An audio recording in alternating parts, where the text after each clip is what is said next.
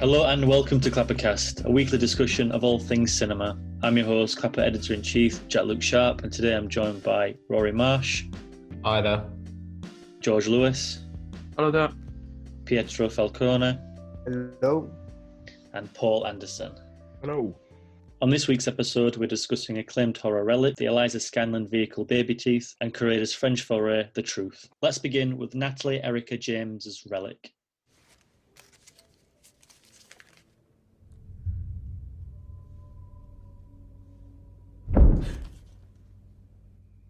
What was that? Kay? Dunno.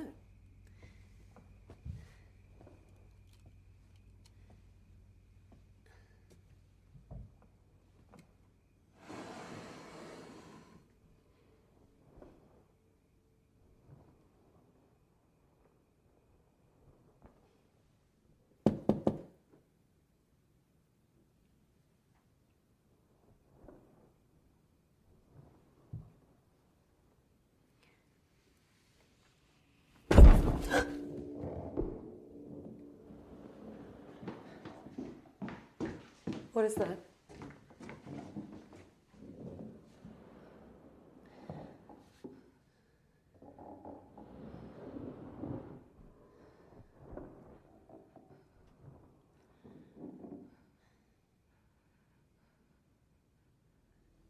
Emily Mortimer stars in this horror where a woman links her mother's increasingly volatile behaviour to an evil presence at their family's decaying country home. Paul, you're tackling this one for Clapper. How does Natalie Erica James's directorial debut stack up? Yeah, so a directorial debut is always an interesting time for me. It's kind of a time where you go, is this person going to be a new talent or not? And horror is a genre that I'm quite a big fan of. So I was quite looking forward to this one, to be honest. And I think for the most part, I think it delivered for me. It delivered for me in some areas and not others, I will be 100% honest. But I very much thought that this had a decent atmosphere going into the beginning of it. So to give you some idea of the setup of it, you have a family moving in. Basically, there's a daughter, a mother, and a grandmother who are all quite a tight-knit family. The grandmother is feeling rather unwell and looks like she's going to need some form of care going forward, potentially suffering from dementia. You've got her daughter here, played by Emily Mortimer, and a granddaughter played by Bella Heathcote. And Edna, the grandmother, is played by Robert Nevin. So it's kind of like you go into this house, the family spend time with the grandmother, and you think there's definitely something wrong here. The grandmother is sort of acting strangely. It's alluded to the fact that maybe this is sort of a haunted house movie, and to an extent it is. And for me, that's where the film probably works best, is as a more traditional haunted house film. I think the film has quite a lot of atmosphere going into it. I thought the performances were decent enough, although I think George will probably correct me on the strength for some of the characters later from what we talked about before. But I like the performances enough, and I think the film had atmosphere in spades. And for me, I can forgive a lot about horror films if they have atmosphere. I thought the thing was quite a grown-up story. I quite liked its approach to the material. What I didn't like as much for me is when you kind of get towards the end and the film for me falls into kind of lazy kind of running around the house horror tropes that I didn't much like, that I didn't think the film needed. I think it drifted into very silly territory before the end, and that kind of let it down for me. So I think a competent debut, a reasonably strong horror film, but I had some issues.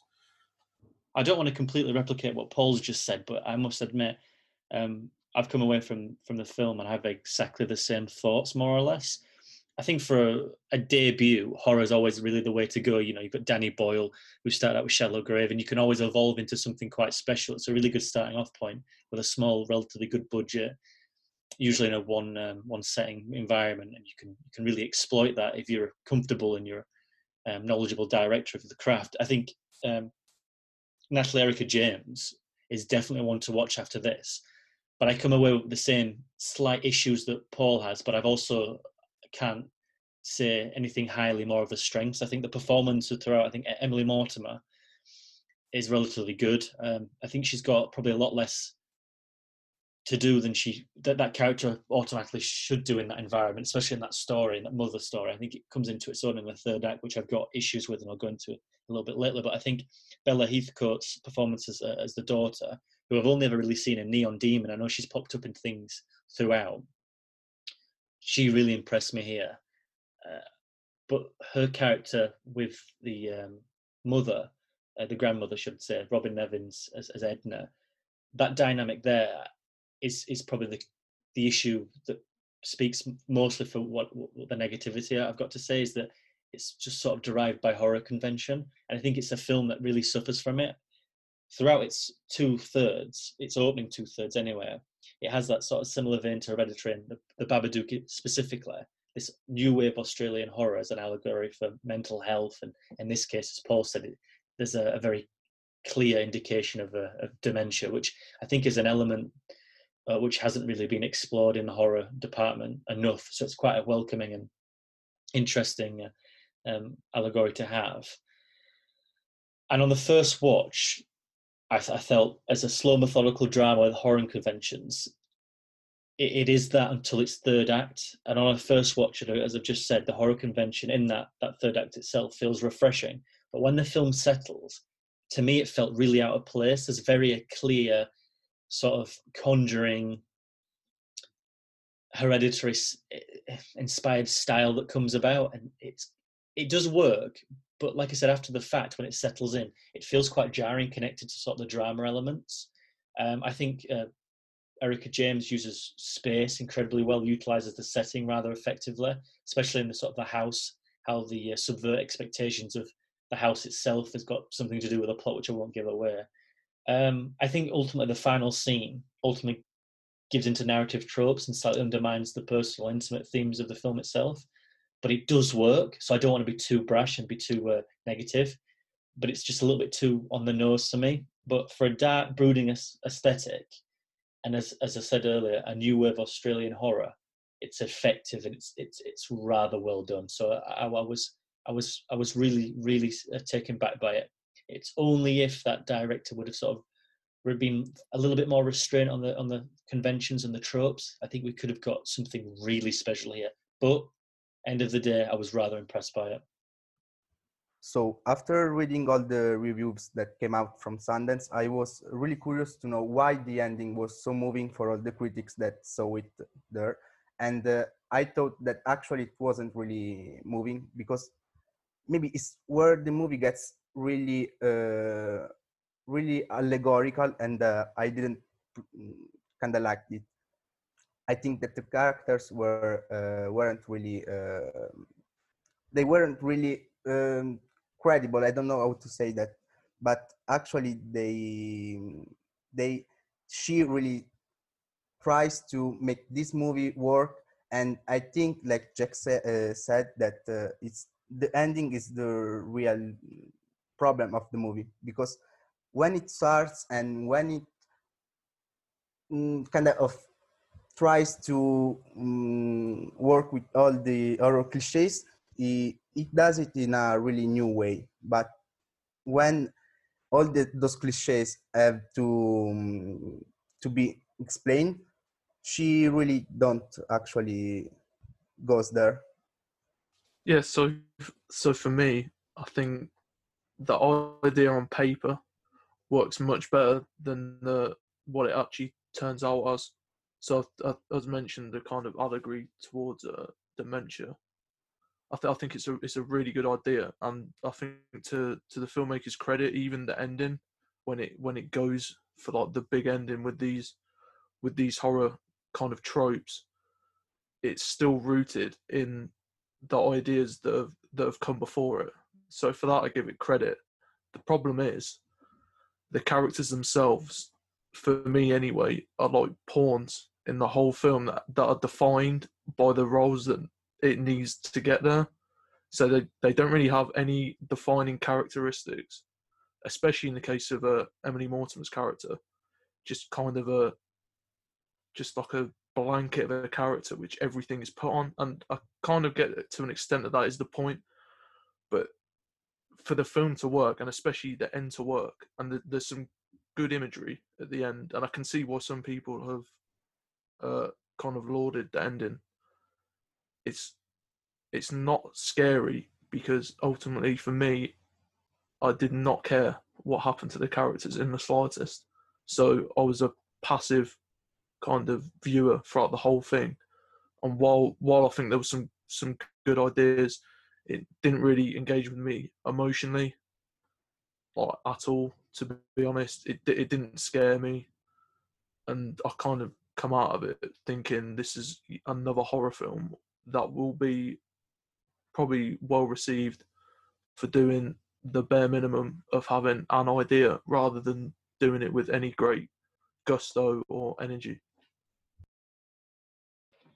So I haven't had the chance to see the film itself yet, but on the surface of what I've seen in marketing and things like that, it looks very much to be, if not influenced by, then in the vein of something like Ari Aster's Hereditary, which was obviously another huge horror debut with huge critical acclaim and things like that. This kind of domestic setting. But my question is this going to be a film, in you guys' opinion, that will maybe not strike the public consciousness as much as Hereditary did, but have a similar impact? Or do you think this is one of those ones that's kind of, as George was saying, get high critical acclaim and then kind of peter away and just be kind of a device that allows this director to move her career forward rather than something that's going to remain in the kind of horror zeitgeist for, months to come? I think it's difficult to sort of compare it to Ari Aster's Hereditary because that's a feature-length directorial debut that's otherwise outside the norm. I think that's a masterpiece in its own right, and I don't think there's sort of any expectation of it. But there is a newfound, like I said before, an Australian new wave horror scene that's very difficult to sort of live up to expectations to be this next Hereditary. But it is, not to contradict myself, but it is very similar to The Babadook rather than Hereditary. They've both got very similar themes, and they're both shot in a very similar stylized manner. And as I've said before, the space utilised is quite energetic, and it's dark, it's claustrophobic. There's quite clearly directors behind the camera on these films that understand the genre, but it isn't Hereditary, and I'm trying not to be so naive and be slightly negative, because this is a good film, but it's more on the lines of a drama that has horror intentions. But those intentions are just coming a little bit too late for me and a little bit too strong.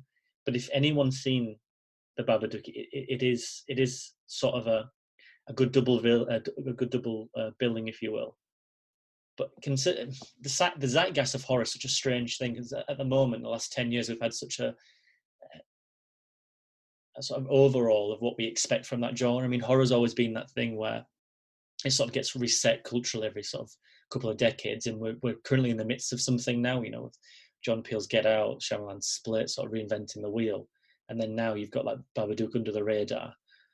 This is definitely a part of that whole zeitgeist, as you said, Rory, most definitely, but it's very clearly a directorial debut, and that's not a bad thing. It has slight issues, but it's nothing that should take away from the overall thing. But it's just interesting to hear what George said in his comparisons to Hereditary, because I feel everything that George said about Relic, you can easily sort of attribute that to Hereditary as well.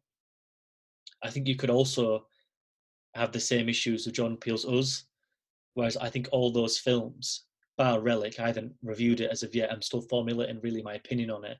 But Hereditary and Us for me are masterpieces in their own right. Midsommar, not so much in the same vein, but Us and Hereditary, very similar of that blanket statement. So, sorry, blanket characters, George. Sorry, I didn't want to put words into your mouth there. So it'd just be interesting what the comparisons you'd find, George, on Hereditary. Did you enjoy Hereditary? I haven't seen it. See, that's the one for me. I think it'd be interesting if you'd have watched Hereditary first, then watched this. But obviously, you've seen Relic. I would jump into Hereditary and see if that sort of changes your opinion. You've seen The Babadook, haven't you? I haven't seen that either. I've seen Us, and I did have problems with Us as well. Okay, But that was more narrative things than kind of character. That was just more plot.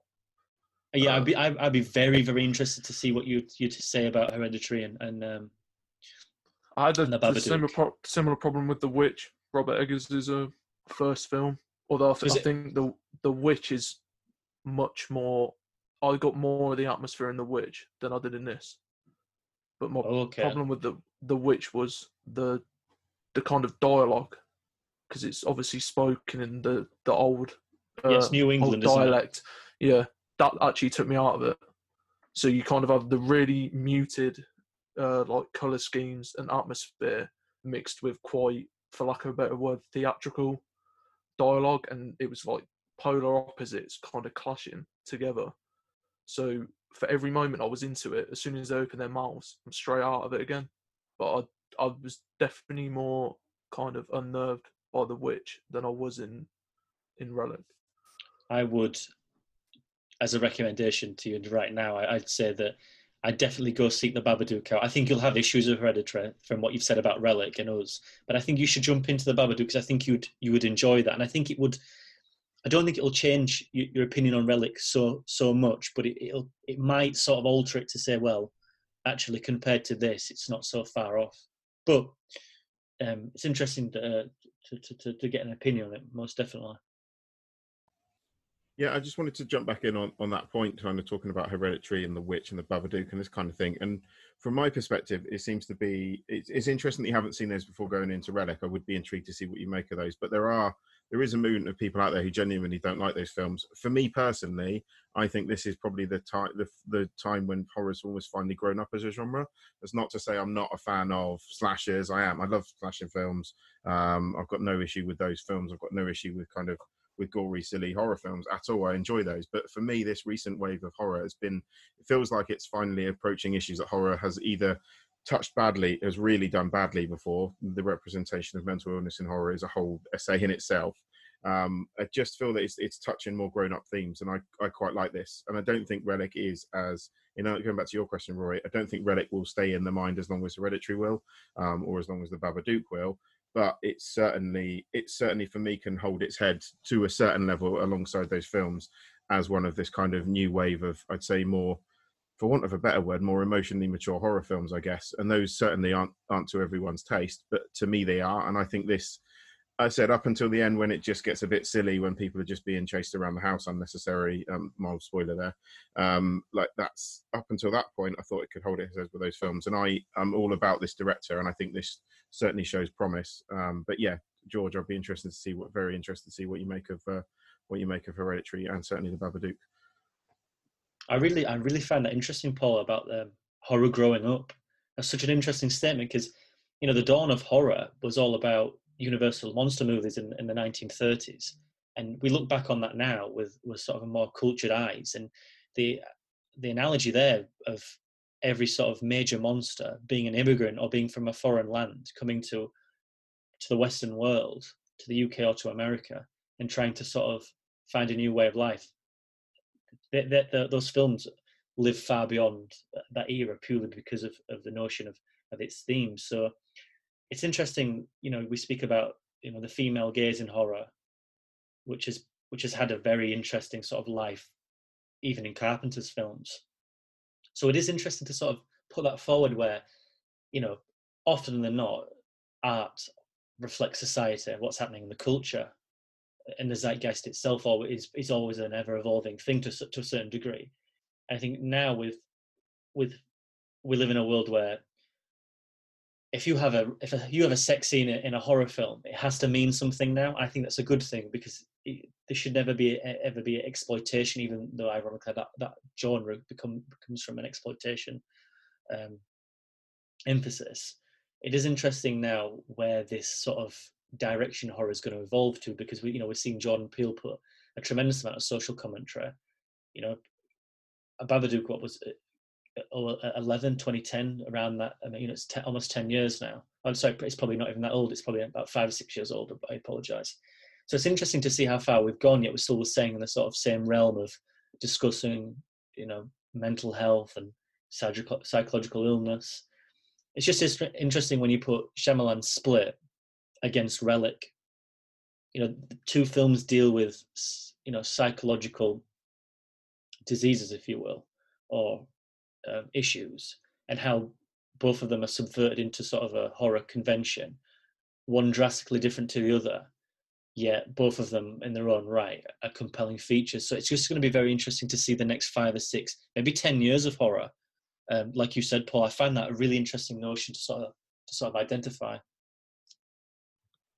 Yeah, I don't want to sound like I'm kind of trashing a whole genre, even though I'm a little bit. But I think with this recent trend of of horror films, they get put up on such a pedestal because they had this sort of stuff hadn't been done like until recently, whereas like that we should have like a much better opinion of it than that. Like, yeah, it is good that they're kind of tackling these subjects, but I don't think tackling these subjects and having good characters are mutually exclusive.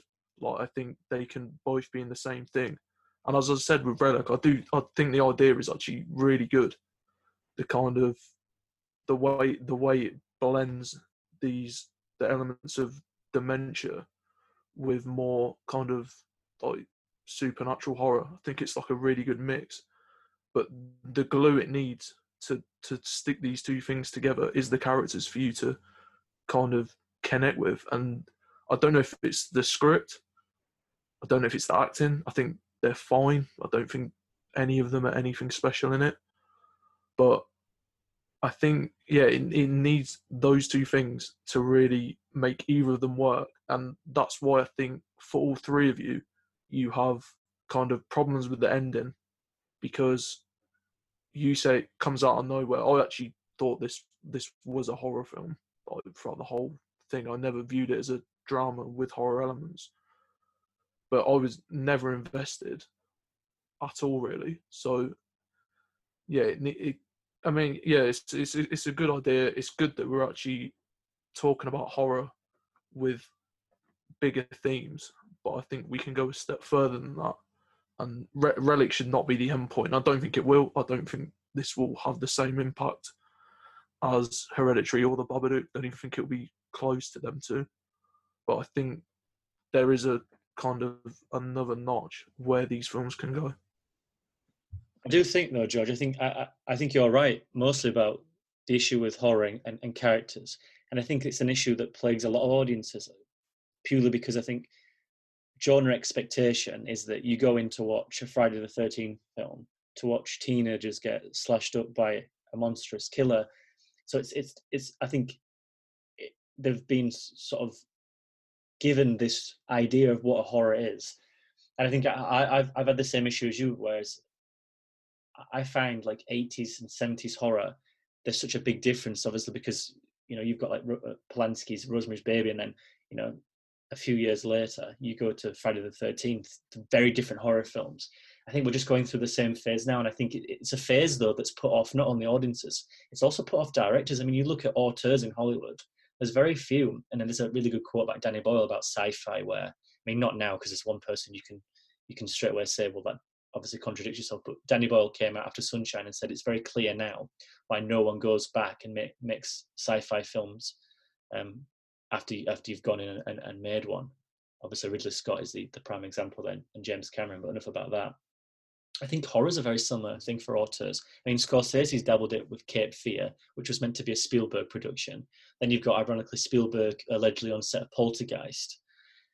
There's very few. I mean, then you look at James Cameron with Piranha 2, which I believe he was fired from. There's very few directors who, I mean, you can argue Terminator 1's a horror film, but I think that's a debate for another time. So horror's really a starting off point. There's very few directors who come back and successfully do it. And now we're starting off with, you know, like Natalie and Ari Aster and Jordan Peele. They're beginning with horror, and then they're not forgetting about it. They're just going through with it, like, and ultimately building a career upon that. So maybe that might sort of change your expectation. I'm just trying to sort of think, you know, like Jennifer Kent's The Babadook, and then her follow-up, which the name escapes me, is an absolute roller coaster of just trauma. The Nightingale. Yeah, The Nightingale. Have you seen The Nightingale, George? No, but I've heard it's. I think you've got definitely. The bleak one. You've most definitely got a week of really good horror ahead of you. I think it might change your mind about character, because Relic's a difficult one to begin with. As Paul said, if you'd have watched Hereditary first, and then maybe watched something else, it might have prepared you for this. Because that's why I feel the same with you. I don't want to trash this. I feel more guilty because it's a directorial debut, but. And to go back to Rory's point about this zeitgeist, it works within those 5 or 6 films. It does feel a part of it. Can I ask a question though? Yeah, of course. Would in any other genre, would you say you need to watch a completely unrelated film, albeit in a similar kind of, so it's like they're all Australian with similar themes?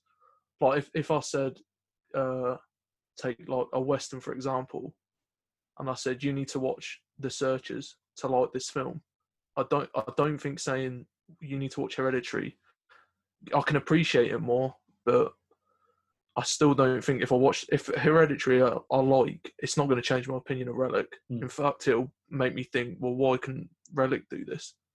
And I think I understand that completely. It's almost like a detriment to the film as well. And yeah, and it is a strange one. I think horror is unique in that way as well. I think horror kind of tends to be, it's like a closer genre, if you know what I mean. It seems more like a more devoted fan base, and they get compared to each other a lot more often than, say, like sci-fi or kind of westerns or anything really. I think horror is a unique thing in film. No, it is definitely it's a strange thing, because I'm glad you brought it up, because would we really do that in any other genre? I can't really think so. I can't imagine saying, well, if you enjoyed The Searchers, maybe you should watch, if you didn't enjoy The Searchers, sorry, you should watch this, and maybe it'll change your opinion on it. It's a strange sort of place to be in with, but the only one I could explain about that is that if someone said, I didn't like Bone, say if I didn't like a Bone Tomahawk, I would find it very, very difficult to be like, yeah, then don't watch any other. If you don't watch that combination of two genres, like drama and horror, work quite well, and then Western and horrors work quite well, but there's nothing of it. So it is a very strange one, I must admit, to compare. So I'm sort of lost now. You sort of like.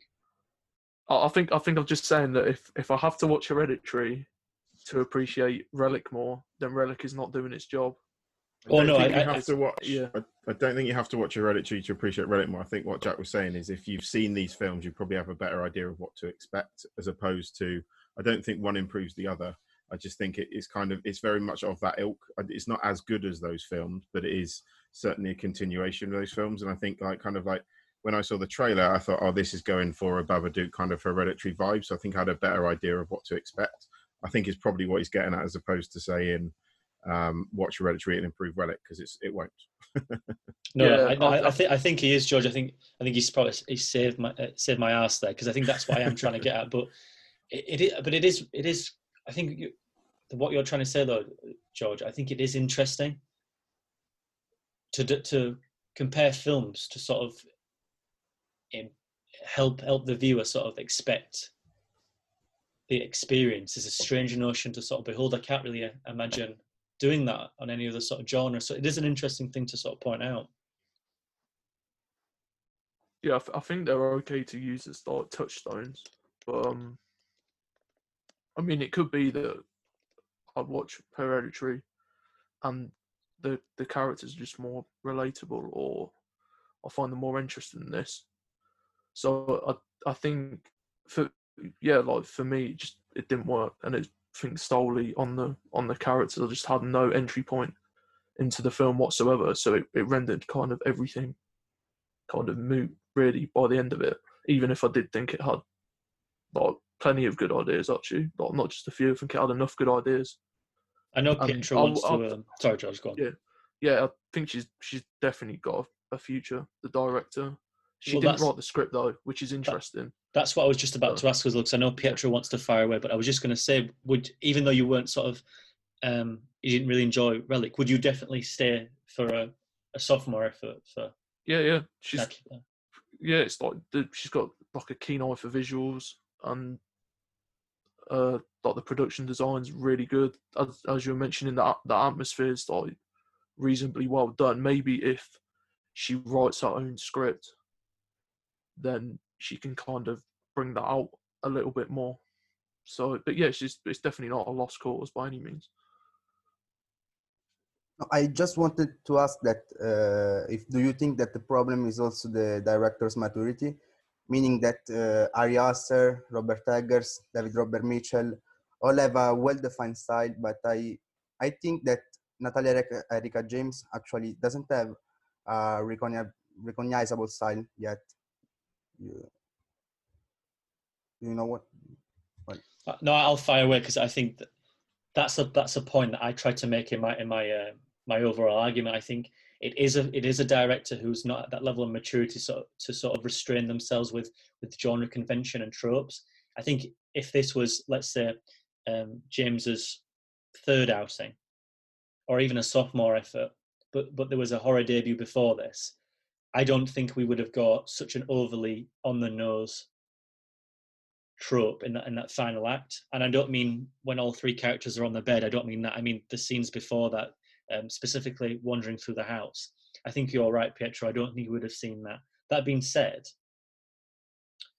I can't really blame the director for going all out in an industry now, specifically to alluding back to what Paul said, is that it's a new wave of horror now. If you don't stand out, you get lost. And I think horror's, and as George said, it's such on a pedestal now. It's beyond belief. I don't think we've ever had horror at this pinnacle time, being on such sort of a revered podium. So it's probably just being released at a strange time, whereas we'd probably have overlooked the issues maybe 2 or 3 years ago. But now there's so much competition, so much saturation, it's difficult to sort of not really identify those little issues with tropes, to be honest.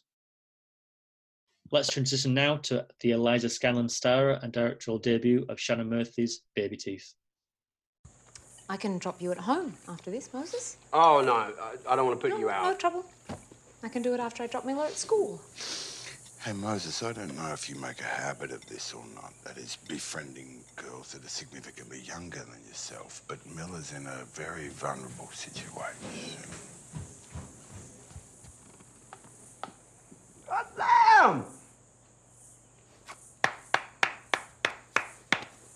A terminally ill teen upsets her parents when she falls in love with a small-time drug dealer. Paul, this was another film you reviewed this week. How did you find Baby Teeth? So yeah, Baby Teeth is one of those films that I think it's the kind of material that has either the propensity to go to either absolutely nail sort of emotional feelings, or take it sort of one step too far, hammer you over the head and cover it in kind of this sickly gloss that turns me off of a lot of films of this type. Thankfully, for the most part, Baby Teeth, I think, nailed most of the emotional elements that it was going for. I think the emotional beats were good. I think the performances definitely helped that. Eliza Scanlen, who was great in Little Women, is superb, I think, here. And it's got one of my all-time favourite actors, I'll be honest, Ben Mendelsohn, in a supporting role as her dad. And for the most part, I thought this really, really landed. There are moments of it that I thought it was perhaps trying too hard to be a bit edgy and cool and a bit different. And there were times when I kind of cringed a touch. But for the most part, as I said, the performances, I think, absolutely landed it. I think it was fairly snappily directed, and I liked it. Just following from Paul there, I think we probably had similar opinions about this. As a directorial debut, I think this was a pretty strong way of Murphy kind of cementing her style from the get-go. I know George has slight issues with the stylistic elements here, but the way she uses kind of on-screen text and colour and music, he's going to disagree with me in a second. I can see him shaking his head right now.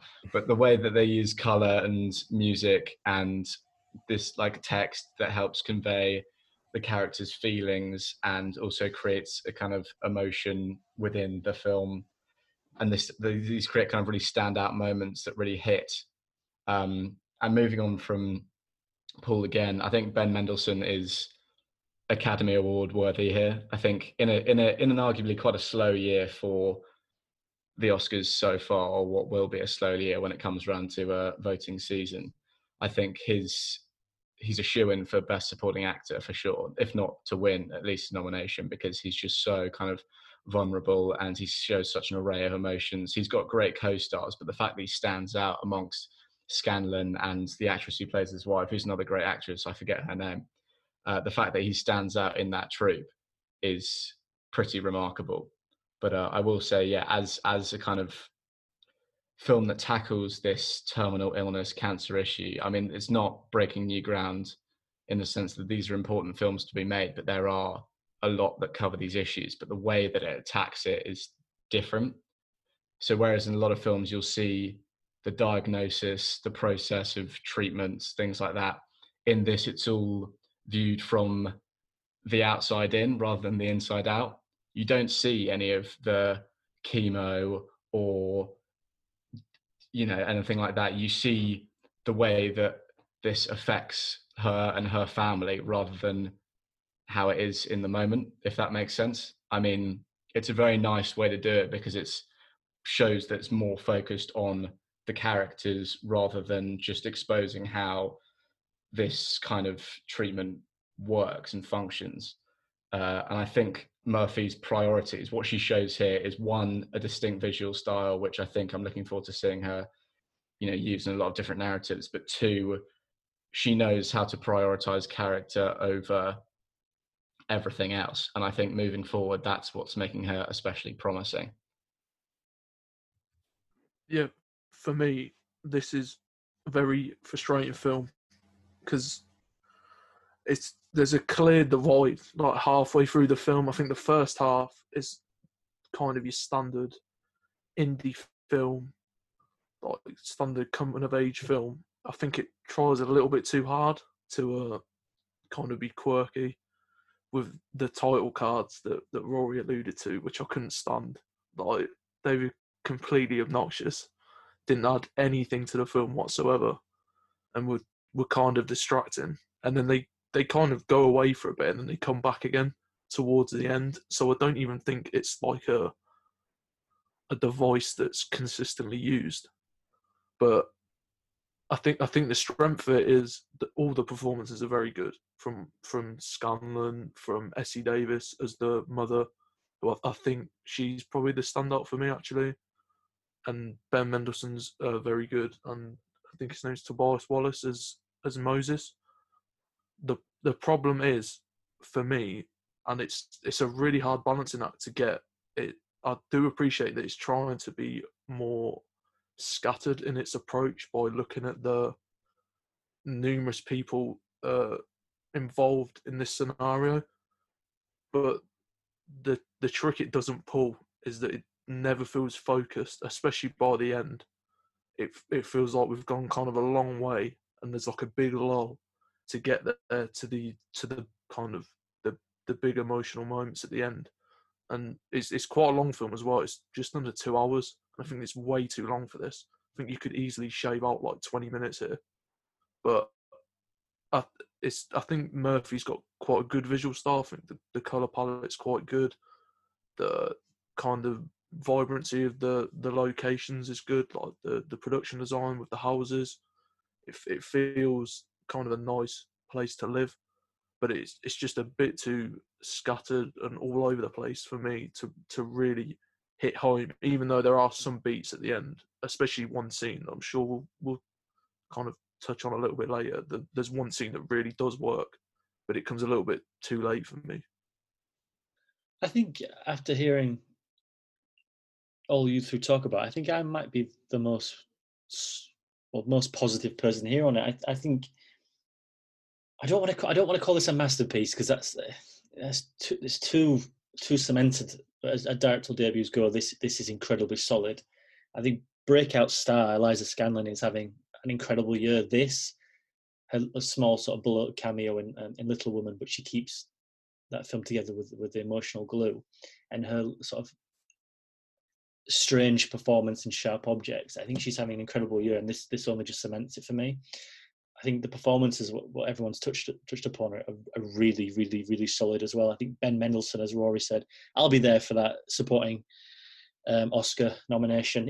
I don't think he'll win it, but I think there's most definitely an argument there to have. I think Essie Davis is quite solid as well, although her character sort of put to one side almost throughout the film with her small little arc of substance abuse, and perhaps there's more to that I didn't really see from the film. That may be my fault, not the film's, but I felt there's a sort of conversation on drugs and abuse of drugs throughout the film, which may be sort of an issue in Australia, similar to the opioid crisis in America. So I think that's probably just subtextual comments from Murphy. But I thought it was an internally emotionally brooding feature from start to finish. And as George alluded to, there's a scene towards the end of the film that, for me personally, was beyond devastating.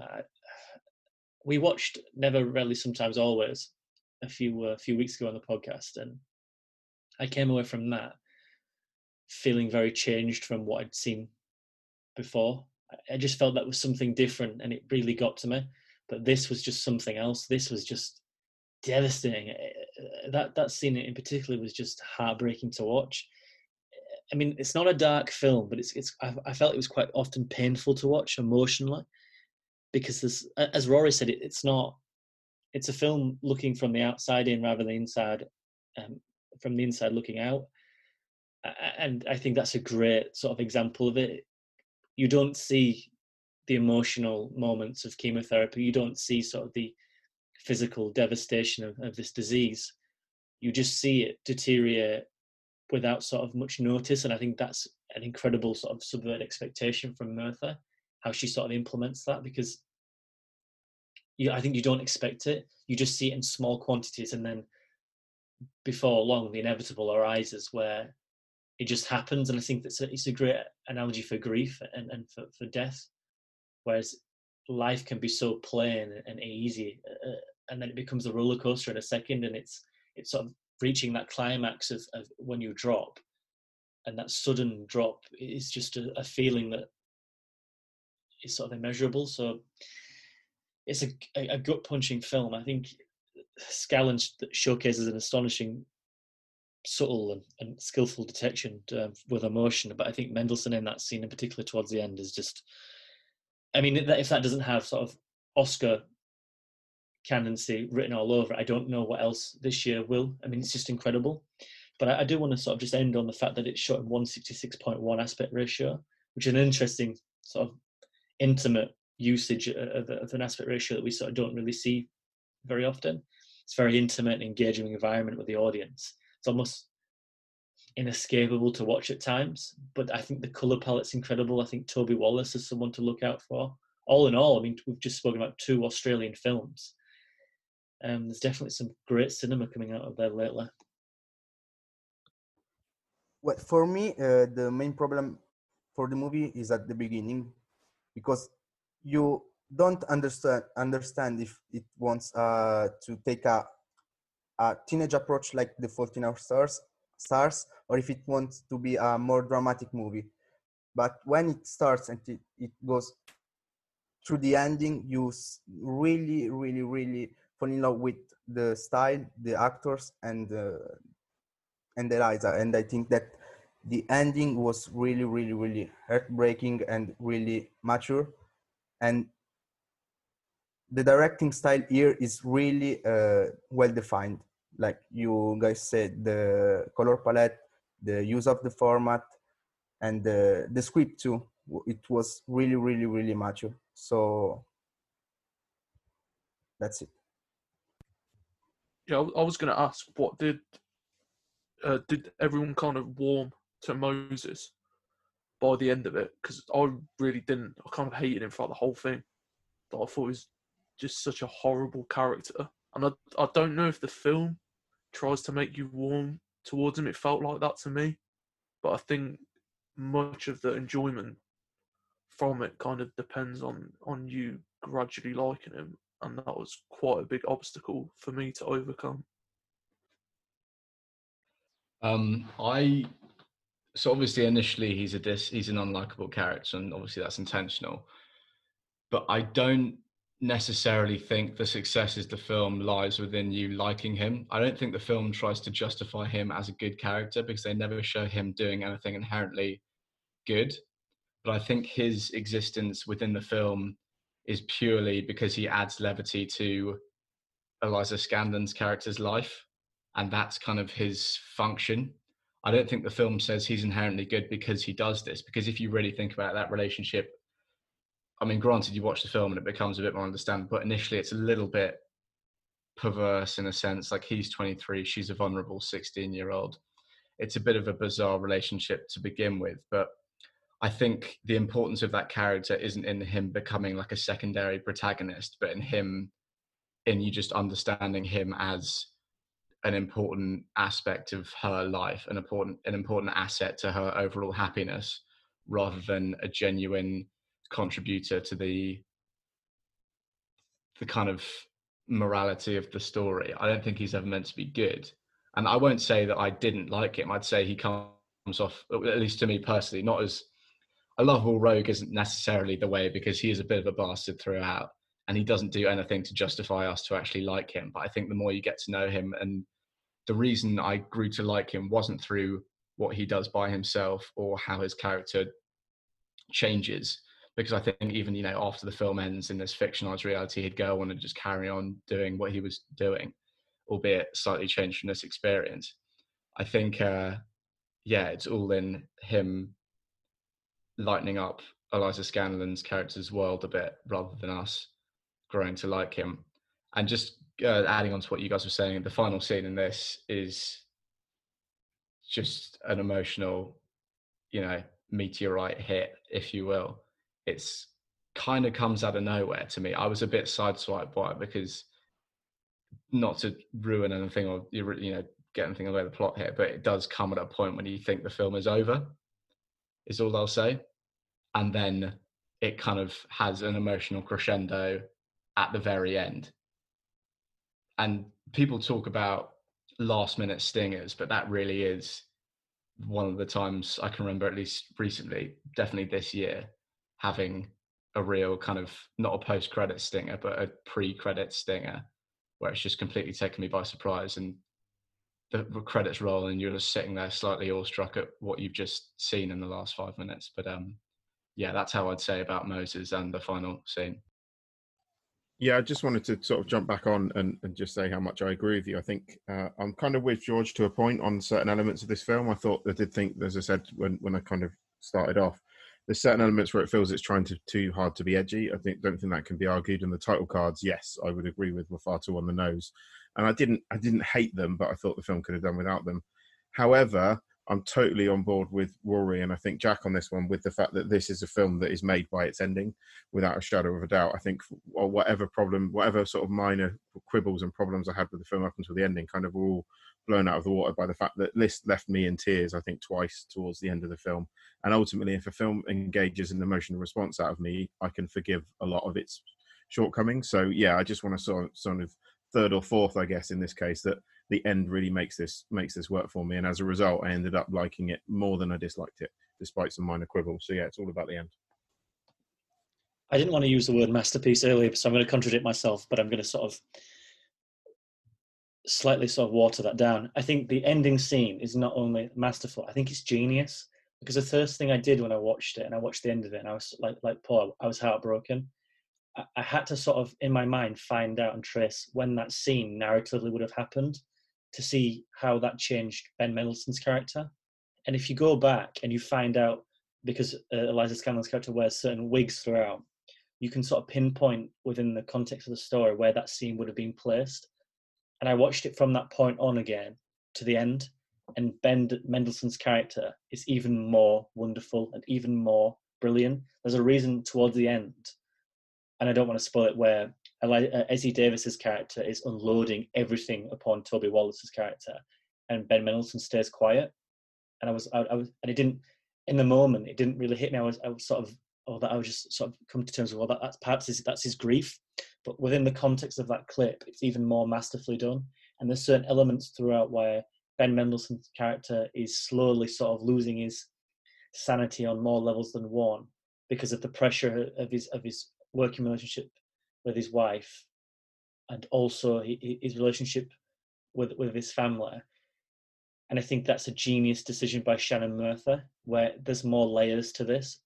And while it comes as like a post-credit stinger, as Rory said, I think it does, and I think it leaves you tragically watching those final credits on the beach, and that sort of moment of solace and happiness, knowing full well what we've just witnessed before in the scene before, especially with the birthing as well. It's an interesting sort of element what Shannon Murphy does about life, and something comes into this life, unfortunately something is then taken out.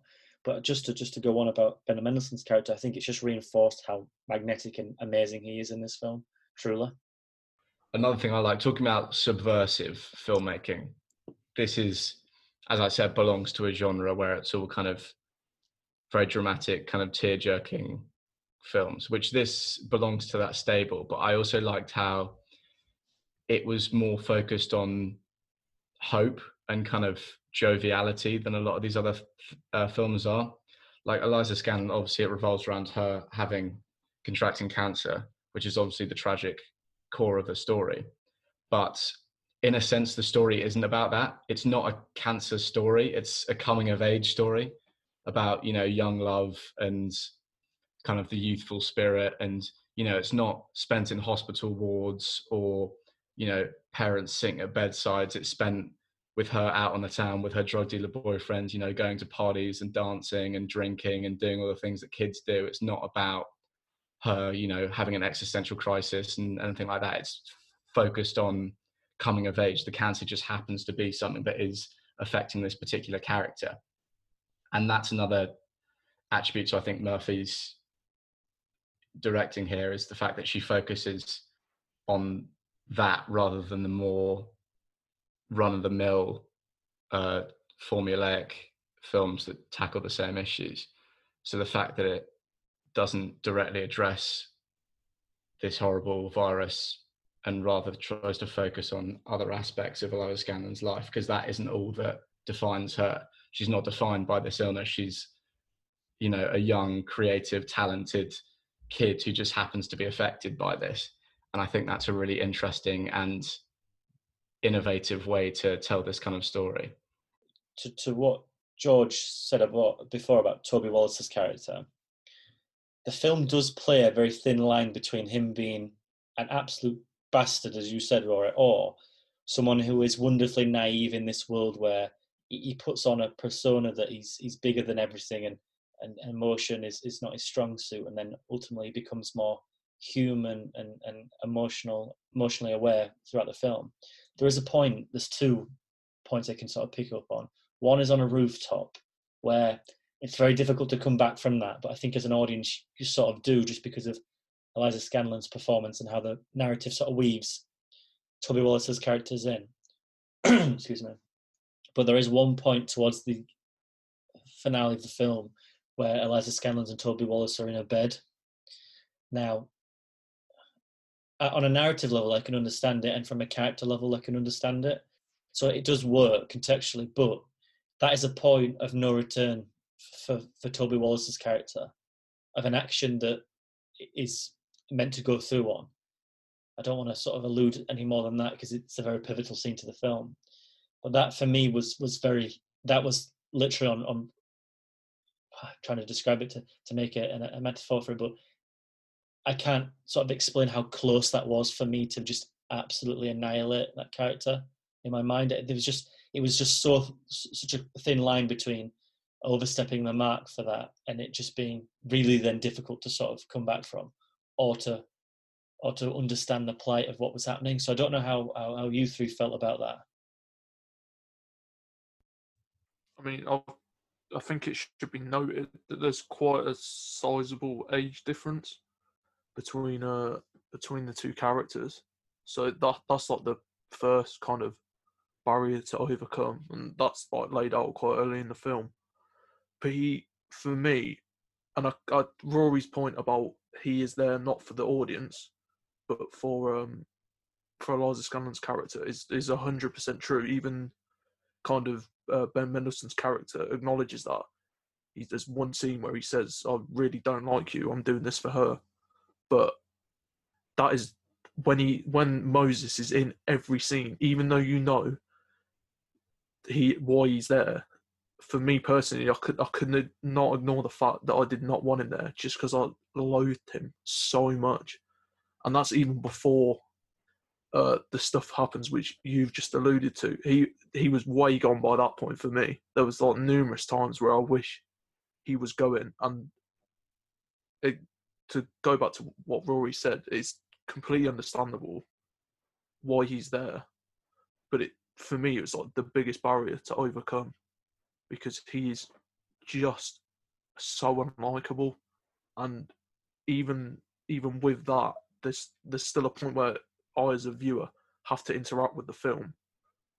So, I mean, to its credit, it's kind of getting an emotional reaction out of me, but it's the wrong one. And no matter how much kind of, because I do really like the other three characters, and you kind of are wishing that they just get this piece of shit out of the house. To be honest, like, you're willing it on. Well, me anyway, I'm willing it on, and it was too big a barrier for me to overcome. I think, even with, as we said, like the absolutely amazing ending scene, and I do think that does lift it a bit. Like what Paul was saying, it definitely does, because it does round out the whole thing, and it does give it that emotional weight. But for me personally, there's too many problems with it to kind of go overboard for a 2-minute scene at the end to make up for it. Let's move on next to Creeder's The Truth. Elle y a cru. Elle avait l'air super contente. Oui. Bah, tu vois, je te l'avais dit. Mais c'est la vérité ou pas?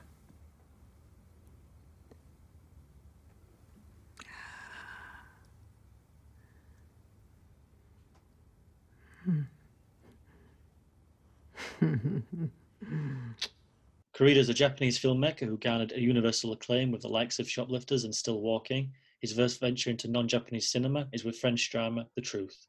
George, is The Truth the spellbinding follow-up to Koreeda's Shoplifters, or is it an underwhelming dud? I would say neither. It's not as good as Shoplifters, but it's definitely not a dud. I think with international directors, it's always interesting to see what their kind of first foray into another language will be. So if you look at kind of Koreeda's, probably the only two Asian directors bigger than Koreeda at the moment are Bong Joon-ho and Park Chan-wook, and their respective debuts, so Snowpiercer and Stoker. And it's interesting to see what they carry over from their previous films and what they bring into the new one. I think on the surface, The Truth seems like a wildly different effort from Koreeda, but I think once you kind of look at the themes, it's actually a slight inverse of his previous stuff. I think he's always been interested in what defines a family, especially in the modern day, and what a functional family entails. So if you look at Still Walking and Our Little Sister and Shoplifters as well, it's about acknowledging the dysfunction and trying to work with it. I think The Truth is much more about that dysfunction. I think it's much more about the roots and the causes of where these things come from. But the added thing with it is that it's much more a film about film as well. And in that regard, it's very French, like very French. So, and the probably the problem with it is that it doesn't do enough new, either in what he's doing with his previous work or in the general theme of kind of the divide between art and personal life. And I think that's the problem with it. It doesn't do enough new in either of those regards. But what it is quite watchable. It's like a breezy 1 hour 40 film. The characters are like quite strong. They're distinctive, if not all likable. Certainly in the case of the lead character, and the performances are top notch throughout. So Juliette Binoche, Catherine Deneuve, I think I've pronounced that right. I don't want to butcher it. And Ethan Hawke as well, who, even though he's not in it too much, he's very good when he is in it. So yeah, I mean, it's enjoyable. It's minor Koreeda, I would say. It's definitely not up there with his best work, but it's a good time. I have very, very, very similar thoughts to you, George. I had the pleasure of seeing this at the Venice Film Festival last September, and to say I was slightly underwhelmed might be an understatement. But I think by definition, this is a film that did underwhelm me nonetheless. For an English language feature debut, it's a very safe bet compared to the likes of what you mentioned, George, Snowpiercer and Chan-wook Park's Stoker. This just felt like slightly just empty for me. It's a film that feels like, and I'm going to take the words straight out of your mouth, George, but this feels like a Woody Allen film in 1993. It just feels so in-house and inside baseball. It doesn't really open itself up for the audience to sort of indulge in. I just felt that in a small quote, it was small moments of tension that amass into prolonged emotional chaos, and that's it. And you're probably all wondering, well, yeah, that's what the film's about. But the film opens the world up to more characters when perhaps a more central internal combustion of the characters would be stronger. So if this was just set in one house and this was a family getting together and you still had all the characters being within this film industry and they had certain vices and they had issues internally, I think if you would just have it over one evening, like Ben Wheatley's Colin Burnstead is, you'd have such like an emotionally engulfing film that would then showcase the performances a little bit stronger. You could have a lot more like venom. It would just be a far more engaging venture and more emotionally escapable of a conviction to this family brooding. It's a good film, but it's not a great film, and especially what's expected from Corrida. I think disappointing, underwhelming is most definitely how I feel on it. But I think the performances are good. I'm gonna also butcher it, George. But Catherine Deneuve works wonders, as does Binoche. I mean, they construct a ferocious appetite of like linguistic destruction against each other. But after a while, it sort of just goes into this brooding, self-indulgent, Woody Allen-esque. Feel sorry for me because I'm a person who's outside of my industry now, and I've still got what it takes for people underestimate me. But it goes on for an hour and 50 minutes. So I'm just sort of left disappointed as well, but there's definitely something here to enjoy. If you're just wanting to watch sort of like a Wes Anderson inspired Royal Tenenbaums with less shtick and more profound sort of poignant themes, this is it for you. But for me, but almost seeing it a year ago, it doesn't live very long in the memory. So I'm ashamed to say that this is my first Corrida film. So unlike you guys, obviously I heard about the critical acclaim for Shoplifters when it came out because that was pretty huge. But yeah, I didn't really have any expectations, or I just didn't know what this was going to look like or anything like that. But I knew it was from a prestige director with obviously a great cast that premiered at Venice. So I was interested to see what was going on here. And as Jack was saying before we recorded, I think my main issue with critiquing this film is that I just don't really have much to say.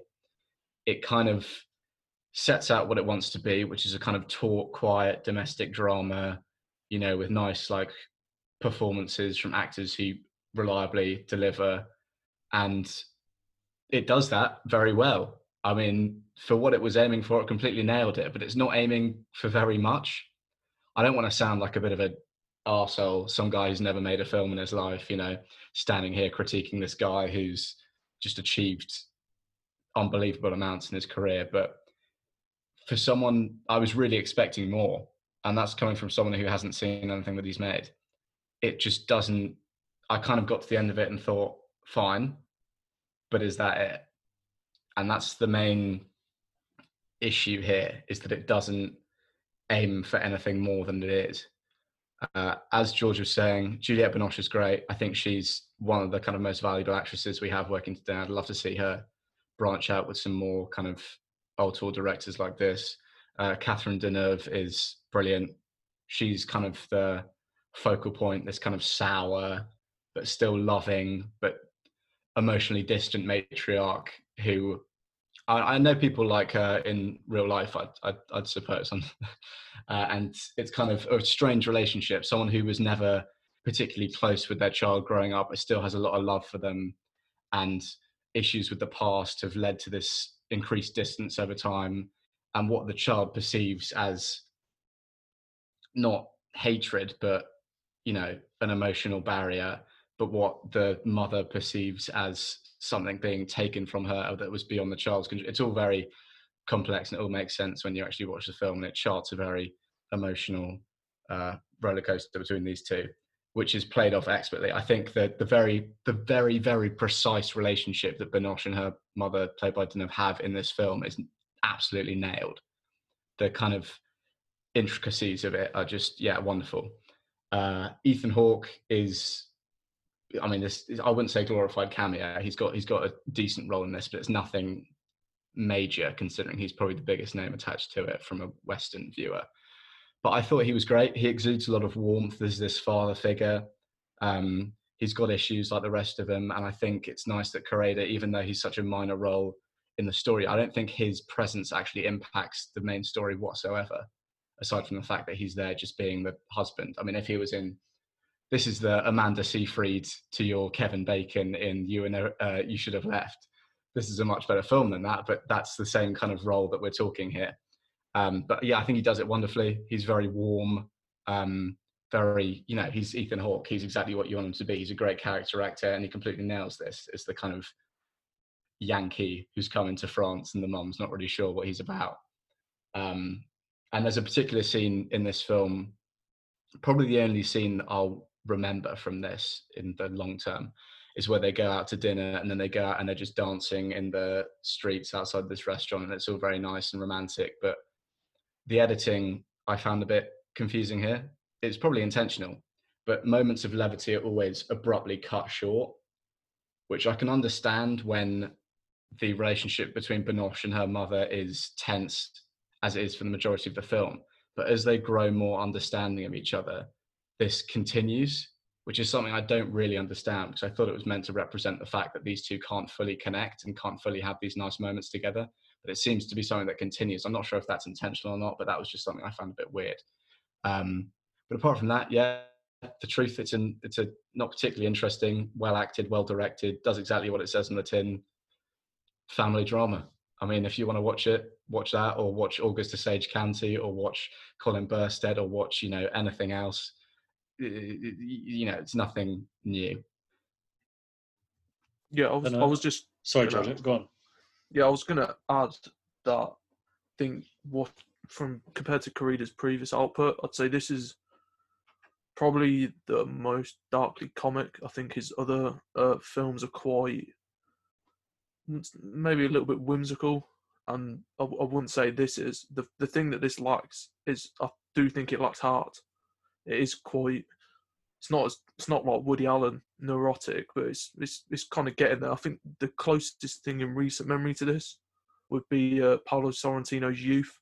But what this doesn't have is the emotional beats and the kind of visual style to really push this above. And that's not Correia's game. Correia is kind of a minimalist in that regard. But I think when you're tackling subject matter like this, you do need something to really kind of push the boat out. And it never gets there. But I was never bored while watching it. It was pleasant enough. I will never watch it again. It's definitely not up there. It's not even close to Correia's best films. But I mean, in a year such as this, I think the truth is it's welcomed. Sorry, I don't know if anyone else just started sweating uncontrollably when Rory mentioned You Should Have Left. It may just have been me. I do want to mention, though, getting on from that horrible Kevin Bacon film that generally makes me have sleepless nights, I think that one of the biggest problems I find now with The Truth, just speaking on it a bit more, is that it's like constructed almost like a play, and it's a play with no emotion. So the glue is the screenplay, but it's not emotive enough. So it just feels bland. So you're watching these characters interact, and because it's such a strict formula with what a play is, that narrative has to be so strong. Because I think a lot of people say, like, if you have a great screenplay, you can put it on loads of mediums and it will still suffice. Whereas I don't think that's entirely true about a screenplay between theatre and the medium of film. I don't think they gel very well. And I think this is one of those examples where if there is meant to be a lot of emotion here, and there clearly is between the characters and how they're constructed, there's a lot of that animosity, so there's emotion there just by that definition, but it just doesn't get showcased anyway. I mean, the only way it comes through is through the characters, but even then, it goes back down to the script where there's a lot of.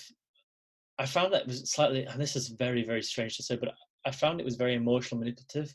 And I know that's what a film's meant to do, but I found it sort of working not in its favor, rather than it needed me to sort of be engulfed, and it was doing that by any means of imagination rather than organically doing it. And as soon as an audience member, as a viewer, I can see that it's doing that. It's purposely doing it to an extent where I can feel it. I can almost see it almost in this film. It just turned me off completely. And I think if that's within the first 20 minutes or so, it was just a slog to get through. And I don't want to sort of repeat myself. And I understand that you can't really expect another masterpiece from Corrida, but I'm just very shocked that this was his sort of next follow-up effort to then make a sort of parody-esque dent in the film industry world, especially the French film industry. It's just a very strange follow-up. I found that I just don't have any sort of emotional connection with whatsoever. I mean, where he goes from this will be interesting, but I don't think this is even a festival piece. I don't think this would have played well at Cannes. I think it played relatively well at Venice, but I mean, most European films do, but it just feels like an empty sort of Lifetime film. And I know that's so nasty to say when we're talking about a critically acclaimed director as Corrida, but I was just left so empty with this completely. And even on the Ethan Hawke thing, it just felt like it was a staple American role that they happened to have Ethan Hawke perform in because he's a fan of Corrida after probably watching Shoplifters. It just felt so off. Everything felt so off. It was such a French film by an Asian director with an American cast member, and everything just feels like it's pulled together to make it work. But it's sort of like, ideology-wise, it just doesn't really come together for me. I would rather have just seen someone else make this, maybe like a young up and coming French director, rather than Corrida waste his time on it. I was just going to mention that the casting of Ethan Hawke, I do actually think is played for laughs, because there's one scene in particular where he kind of just mills around the house for most of the film, and he has a conversation with the matriarch, and he speaks very little French, and she either doesn't speak much English or she just refuses to. She's too stubborn. So she's having this one-sided conversation, and he is not getting a word of it. And I think kind of the empty look on his face, and it's just everything is just passing him by completely. I did find quite funny, to be honest.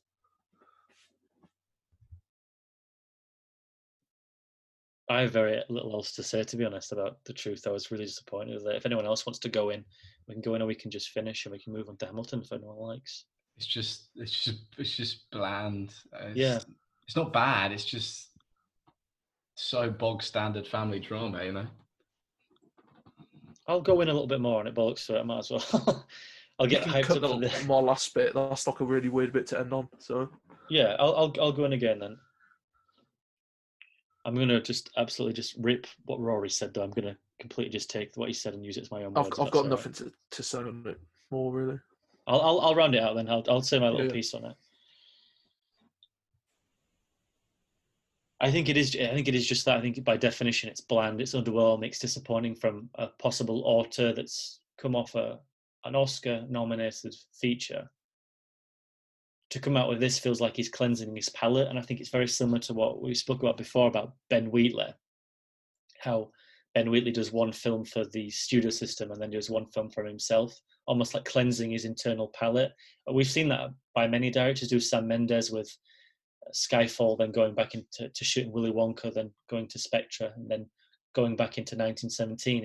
It's making a personal film that sort of elevates your own craft rather than being sort of swarmed by the studio system. So perhaps that's what Corrida's done with this, but with the cast he's got, it doesn't feel like it's a personal film that means a lot to him. And that's just me judging by the final product. Perhaps it is. Maybe it's been in the works for a long time. Whereas to me, it feels like, and again, to reiterate Colin Burns said, Ben Wheatley's film, it just feels like he had the opportunity to make a film. Well, different to Ben Wheatley's film, however. I'll just clarify that.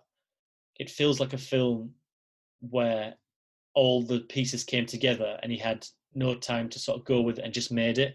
Whereas Colin Burns said feels like a film where Ben Wheatley got all of his mates together to make a corker of a film that means something.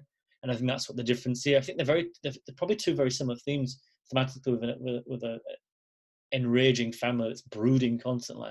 But whereas Wheatley's film's more dynamic, it's more multifaceted, and the main character's not your standard quintessential protagonist, and the characters within themselves are all flawed, and there's a lot more going on within the underbelly.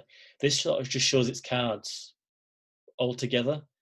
I think it comes way too early, and before the end, before you get to that sort of pivotal scene with Catherine Deneuve's character performing on a film set where she gives quite a poignant monologue to character within the film, within a film's performance. I think it just comes a little too late to sort of get you strapped in. To round out Clappercast, we like to end on some of our latest film or TV recommendations. George, let's begin with you this week. So my recommendation for this week is an early Hitchcock film from when he was still working in Britain, from 1938. It's called The Lady Vanishes. The title's quite self-explanatory. It's a load of strangers on a train.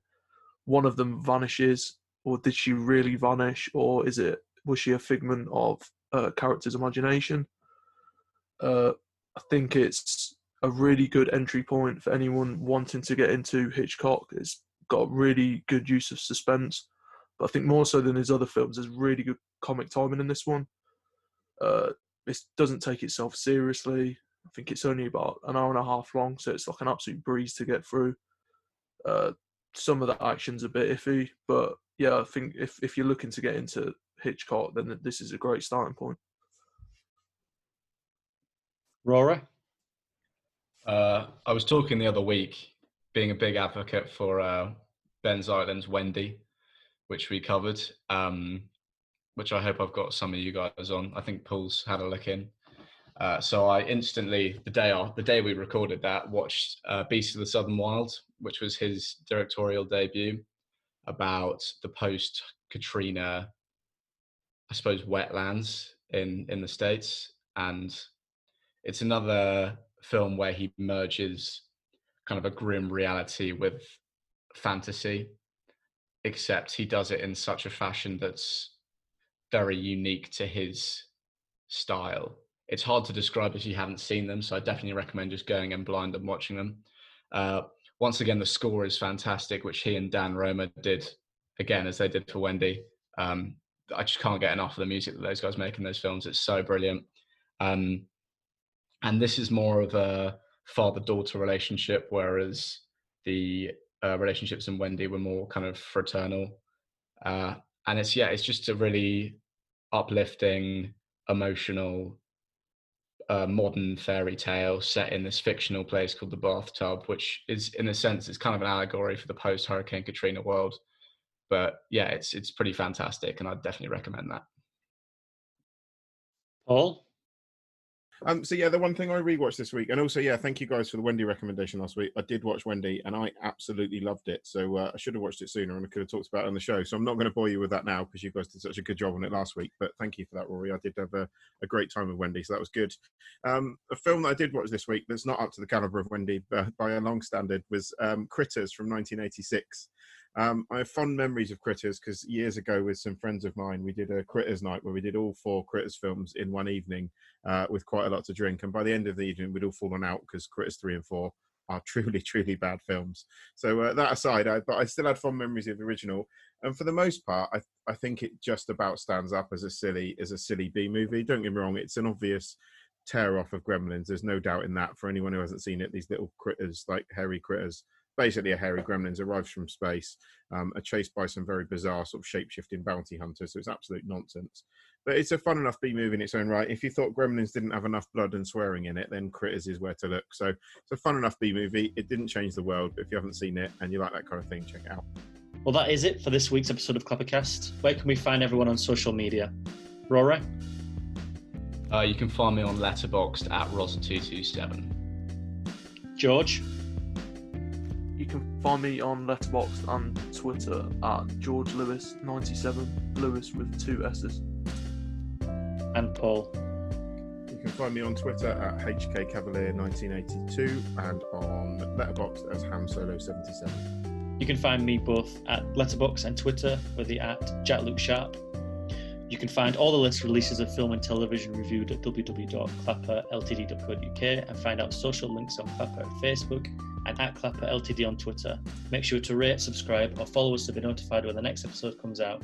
Thank you all for listening, and we'll be back next week to discuss all things cinema.